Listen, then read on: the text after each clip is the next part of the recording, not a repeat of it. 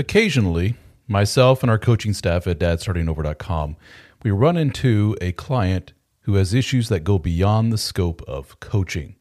They may have really severe anxiety, depression, suicidal ideation, and this is the point where our coaches stop and say, "Have you spoken to a therapist?" What a lot of these men say is, "I've looked into it, not a lot of options in my area, it can't work with my schedule, or I have an appointment scheduled, but I can't get in for another 4 months." In other words, the need is there. They recognize the need. They see the value in the therapy, but the options for getting the therapy are extremely limited in their area. Well, thanks to our friends at BetterHelp.com, there is an option for you. BetterHelp is a unique service that allows you to talk to a licensed therapist from your area via your telephone or your computer. You can do voice chat with them if you wish. You can email back and forth. You can text with them, all on your time schedule, all from the convenience of your phone or your computer. So check it out at betterhelp.com/DSO. That's betterhelp.com/DSO and get 10% off your first month of service with BetterHelp. Hello everyone, DSO here from dadstartingover.com. And before we get started with today's episode, I wanted to tell you about the DSO Fraternity. The DSO Fraternity is the members-only portion of my website at dadstartingover.com. And you can learn more about it at dadstartingover.com/join for $14.99 per month or $149 for the entire year. You get access to all 3 of my books at no additional charge. You can download a PDF directly to your computer, or you can stream the audio of the book live on your computer or phone, or you can download the MP3 file. You also get access to private discussion groups on Facebook, and you also get to attend live member meetings on Zoom. We have approximately 3 meetings every single week on a variety of different topics. We have members from all over the world who attend. Don't forget, we also have member-only articles along with member-only audio for you to enjoy. And lastly, if you were looking at one-on-one coaching with myself or one of our other 3 coaches and were scared off by the pricing for DSO Fraternity members is considerably less. So again, give it a shot. Check it out at dadstartingover.com/join. And now on to today's episode. When I talk about my own personal awakening during my post-divorce life, I usually mean in terms of recognizing the underlying truths in relationships and the psychology of my fellow human beings, ladies in particular, accepting reality and not what should be, in other words. The recurring subtext of this awakening is just how mind-numbingly stupid men are when it comes to their relationships with women. My first glimpse into this baffling male behavior, other than my own special blend of stupid, came very early on. My ex-wife had just moved out. The kids were at their grandparents' house, and I had a rare night home alone. I was feeling very down. I decided to send a text message to a guy that my therapist had put me in touch with. "His story is a lot like yours," she told me. He didn't text me back, but instead immediately called me. "I don't like texting, and I'm glad you reached out," he told me. It turns out he was eagerly awaiting my call, and he couldn't wait to share his story and get things off his chest. He talked a mile a minute. Of course, there were many similarities between our stories. He was the first guy who clued me into how all the guy stories are the same. Let me guess. She did this, and then she did that, right? It was like I was talking to some kind of psychic medium. Did he have cameras in my house or something? It was creepy how he knew everything. His story sure was interesting. His world was flipped upside down when he discovered that his wife and mother of his 2 children was not only having an affair, but an affair with a woman. She proclaimed that she was now gay, and probably always had been. Ouch. He told me all the details of their storybook life. Kids, his long hours at work, her going back to school. And then bam, he sees messages from some guy. Bam, they're having an affair. Bam, oh wait, it's a woman. Bam, she's moving out. And bam, she wants the girls to live with her and her new lover most of the time, in a little 2-bedroom apartment in a nice, not so nice part of town. This was quite the 5-punch combo. Jesus, I thought I had it bad. He says it looks like he's going to have to spend some money and hire an attorney to fight for 50-50 custody, or better yet, majority custody. She doesn't work, so he probably has a pretty good chance. So I asked him, "Oh, is she going to try and come after you for money, alimony, child support, stuff like that?" I asked. Well, here's the kicker. Wait for it. He says, "No, my wife wouldn't do that. Everyone always asks me that, but I know my wife better than anyone, and she's not the type of person to go after me for money like that. This is the guy who just told me all these stories about having his life yanked out from under him by a wife who had an affair with another woman and is currently trying to take the kids away from him so that they can all live happily in the lover's new shitty apartment. And after all that, he's saying that he knows his wife and that she wouldn't do something like come after his money. My initial reaction was to actually chuckle because surely he was joking, right? But no, he was dead serious. This poor man was conditioned in complete denial. This guy probably saw more red flags in a Chinese parade during the course of his relationship. He didn't do a damn thing about any of them, and he still had his head in the sand about his cheating wife. His current situation wasn't just a continuation of more and more red flags. His situation was the result of years of ignored red flags, and they were probably signs of even more inevitable bad things to come. So dude, it's time to lawyer up and protect yourself. All hands on deck. But no, his wife wouldn't do that. He knows her far too well. I have heard some variation of this more than a few times. Usually it's when a man starts complaining about his wife and her new, or not new, just amplified, confusing behavior. Quote, she's hanging out with the girls from work all the time. She's ignoring the kids. The house is a mess. She's always at work. She works at the gym all the time. She goes down to the basement and listens to music for hours instead of being with the family. She's opened up her own bank account. I caught her texting some guy. I caught her lying about something. And then somebody says to him, do you think she's cheating on you? Oh, no, dude. She would never do that. She's not like that. She's very much against cheating. She always has been. Uh-huh. What you're seeing is blatant denial. But why? Because a large part of the man's reality is based on one giant myth, that his wife is the one. And as the one, she is above all of those basic, stupid, negative qualities that so many normal humans have. To think that she would lower herself to such things, no way, not his wife. What about if Miss Perfect mothered his children? Oh shit, then she's got moral superiority points from now until the end of time. Mothers do not do things like that. And then he finds out. She really was capable of that thing that she said she would never do. Damn. Well, but you know what? No. She may have done that bad thing, but she would never do this other bad thing. I know her. Deep down, she's good. Going one step further into awfulness? No, not her. You see, he keeps moving the goalposts. He keeps changing the rules so that she never wins the coveted, she's just an awful human being after all trophy. To men with no boundaries and a fear of conflict, and the subsequent abandonment that results from it, there's no choice but to put the woman at a higher level than him. She is the beacon of hope in a world filled with dread and anxiety. If that crumbles, well then what's he have left to lean on? To put it in wise grandpa terms, the boy done put the pussy on a pedestal. And this starts when we are young. The hormones kick in. Puberty happens. Girls start looking very interesting. A boy who just wants to go up to that cute girl in class and say, "You're really pretty. Will you be my girlfriend?" Well, he wouldn't dare to do that. Because she's a beacon of beauty and sunshine. Just the thought of being rejected by her makes his face feel flush.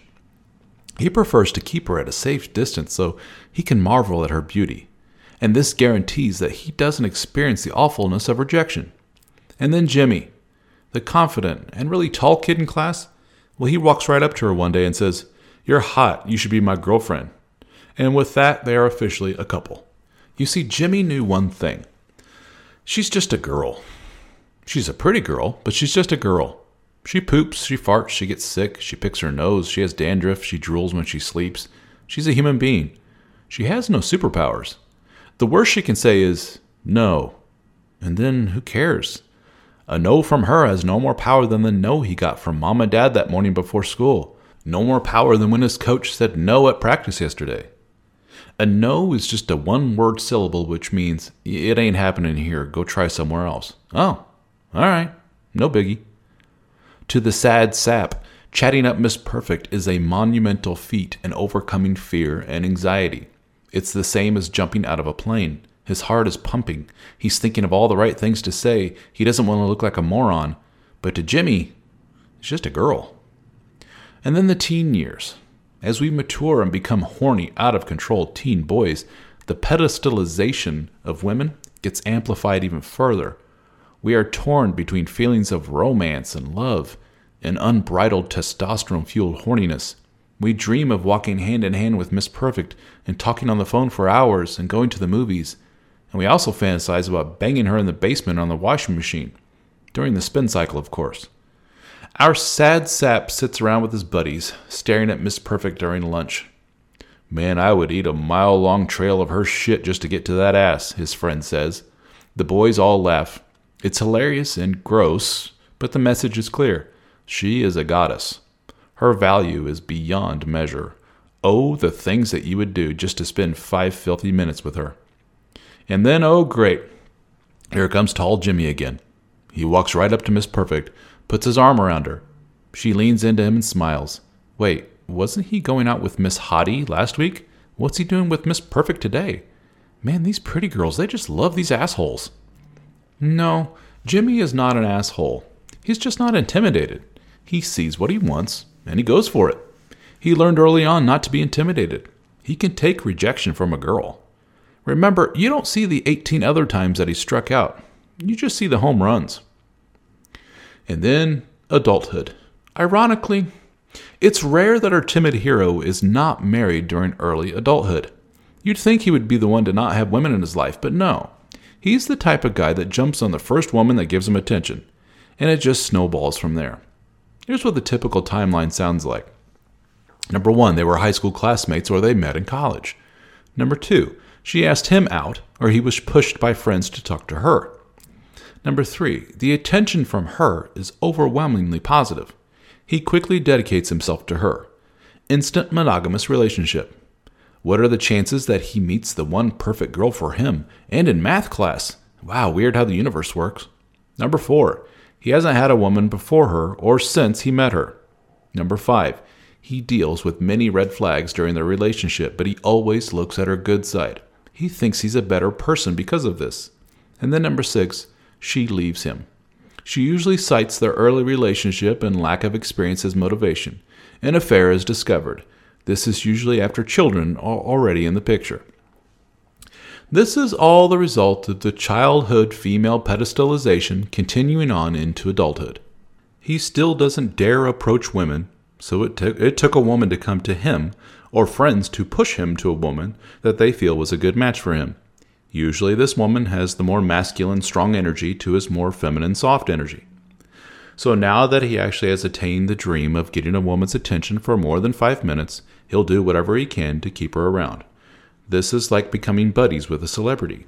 Oh, we're going to go out and party at 3 a.m. and do drugs now? Okay, sounds cool, Mr. Rockstar. Can I get a photo of us together for Facebook? She usually grows tired of the lack of resistance and longs for somebody with a little more spunk and backbone. This knocks her guard down, and she repeatedly approaches the inappropriate line. It doesn't take much to convince her to cross the line, and that's when it's affair time. But let's not beat up on the poor guy too much. It's easy to write him off as just being an anxious dude, but it's not really all his fault. Society itself doesn't help. As much as we strive for equality between the sexes, we can't deny that there are differences. We try our best to push down the innate biology, but society knows. We all know. We just ain't the same. Case in point. The boat is going down. You have an hour before it goes under completely and everyone dies in the cold Atlantic. It's time to deploy the lifeboats. What does the captain yell out? Women and children first. We're all well aware of this phrase. It's been popularized in movies for years. And yes, it does happen in real life. There's a basic evolutionary basis behind this phenomenon. As far as survival of the community is concerned, the woman and kids are more valuable. Her eggs are scarce, and the kids can go on to create lots more kids during their lifetime. Men, we're a dime a dozen. You could also argue that the men are physically stronger than the women and children, and so they have a much higher chance of survival on their own. But in the case of the sinking ship, no amount of testosterone will keep a man from drowning. Regardless of the reason why, a man who pushes ahead of a woman for a seat on a lifeboat will be severely chastised by his community. Know your place, homeboy. This men are disposable and women are wonderful theme permeates everything in our popular culture. And yes, this disposable, wonderful phenomenon is a form of sexism. It's a perversion of the biological difference between men and women. It makes the men out to be strong, respected, violent, impulsive, and replaceable. And women are more thoughtful, timid, empathetic, silly, disrespected, but prized. For the man who already has a natural inclination to put women on a pedestal, the societal pressure to do so pushes them over the edge into full-blown denial and maybe even an unhealthy level of worship. And then on to the friend zone. For the sad sap not in a romantic relationship, he'll very often have a lot of female friends. Why is that? Well, because they're less threatening to him, for one. He doesn't like the feeling he gets when hanging around other men. He feels intimidated and vulnerable. He's sensitive to the underlying hierarchy that exists amongst men, and he's admittedly at the bottom of the man pyramid. He's also convinced that he can have a more open and honest form of friendship with women. If you strip away the testosterone and all the stupid male competition, you're left with honesty and empathy, right? Right? While our sap hopes to escape the primitive and shallow behavior that he perceives with his male friends, but he doesn't realize he's also knee-deep in that world with his female friends. He's just blinded by their beauty and their female ways. Completely platonic male-female relationships are extremely rare. There is normally some form of a give and take. Usually he gives, and she takes. He has no boundaries. She is fully aware of the dynamic at play. Girls get their homework done for them. Women get free drinks and a shoulder to cry on. Our sap probably wishes that he was in a romantic relationship with one or more of his female friends. Obviously, he can't tell them this outright. He hopes that his emotion-laden friendship will win him romantic points, and she will eventually open up to him sexually. If he eventually gets up the nerve to ask her out, it will be way too late. Due to his excessively emotional and needy behavior, he has ruined any chance of being romantic with her. He's just another girlfriend. He feels used. He feels angry because she's not seeing that he is the perfect guy for her, because silly, delicate flower of a girl just can't understand such things. He gets mad that the Jimmies of the world who will win her affection so easily. Years of pedestalization and worship won't even get him to first base. Yet he sticks by her side. In fact, he will be there to protect her and listen to her when she cries about her relationships with other men. He's on the back burner, and he knows it. He's cool with that because she's a woman, and she's on a pedestal. So my advice is to wake up. Does any of this sound familiar to you? Do people say to you things like, "Man, I never understood what you saw in her. You were way out of her league." Or, "Dude, you need to stop being a doormat. She's taking advantage of you." Or, "Dude, why do you put up with that from her?" You see, you are as disposable as you want to be. You have value. Your wife, quote, "wouldn't do that"? Well, yes, she would. Of course she would. She's a human. We are all capable of awfulness. She is not different. Her vagina gives her no key to the kingdom of heaven. She's not a magical being worthy of fear. You don't have to walk on eggshells around her. You can tell her no. You can tell her to knock it off. You show her the same respect you give to men by treating her as an equal. She is one of a billion, so knock her ass off the pedestal. If you're listening to this, you're probably a guy who is interested in self-improvement. You probably consume a lot of information, like these podcasts, YouTube videos, audiobooks, courses, everything you can to learn more and help you become the best man that you can be.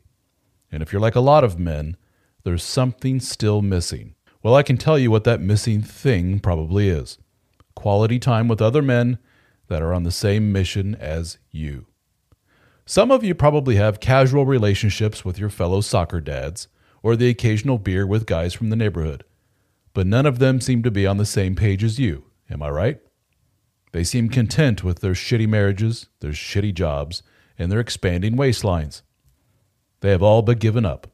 You find yourself talking to them about the same football teams, listening to their stories about their subpar home life, and you're getting to the point where you dread hanging around them. Well, the good news is that we have assembled a group of men just like you.